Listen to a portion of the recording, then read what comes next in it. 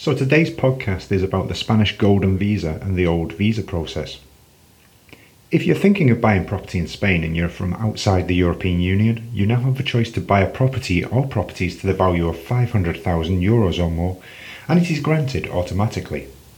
We have a list of the requirements on the Spanish Property Net. However, that does not mean that people who spend less than 500 euros but want to get a visa and the right to live here can no longer do it. They can, and the rules remain the same as they were prior to the new automatic visa coming in. Here is the process for getting a visa by spending less than 500,000 euros. One thing though, you have to be aware that even when you follow all of the steps correctly and do everything you are supposed to do, then the granting of the visa is not automatic. You may be refused.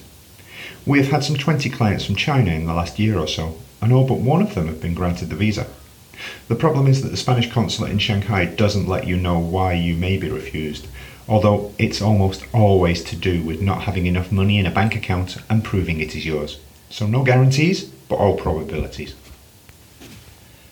The process is slightly different if you are inside or outside the country when you start, but let us assume you make a visit to look for properties as a first step to start off with. 1. You make a visit on a temporary visa to look for a property. Whilst here, you give power of attorney to a lawyer to apply for your NIE number and you open a bank account to receive your money. With the power of attorney, the lawyer or trustee can apply for the NIE number and avoid you having to queue for what possibly could be a very long time. They can also pick it up. 2. Once you find a suitable property, you place a deposit. Once the lawyer has checked out that it's all legal and above board with no debts or encumbrances on the property, of course, and then you have a contract. This contract has a time period on it. That can be anything from 1 month up to and including a year. The usual is 1 to 3 months, and if you get a longer period, you will usually be required to place a higher deposit. 3.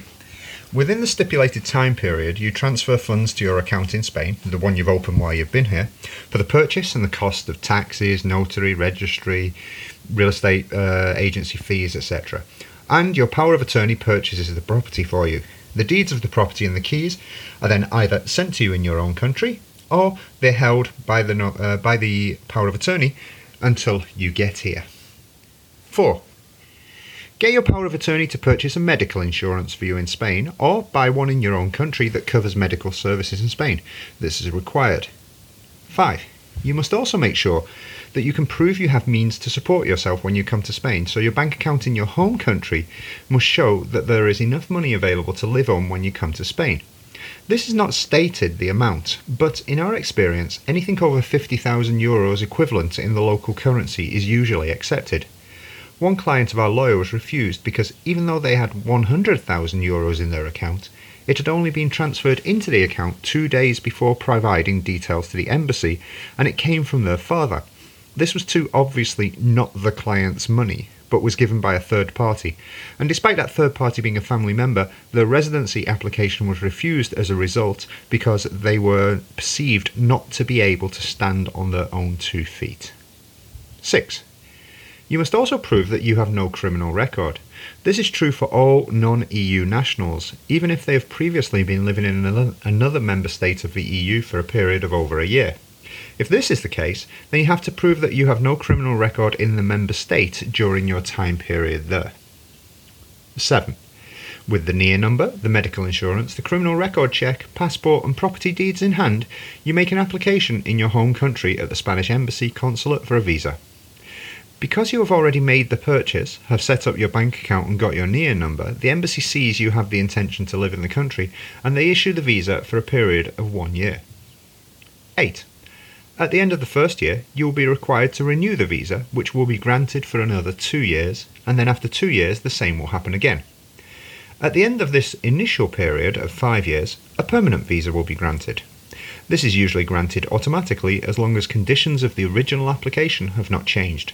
And finally, the applicant can apply for Spanish citizenship at the end of 10 years. Once the visa is granted, then there are a series of actions you need to take to get yourself registered. We will cover those in a further podcast. If your circumstances are different, if you have any questions, want to know any more, or want to start the process yourself, do not hesitate to get in touch with us on info@spanish-property.net. That's info@spanish-property.net. Or you could go onto Twitter and ask me at Greyhunt, Grahunt.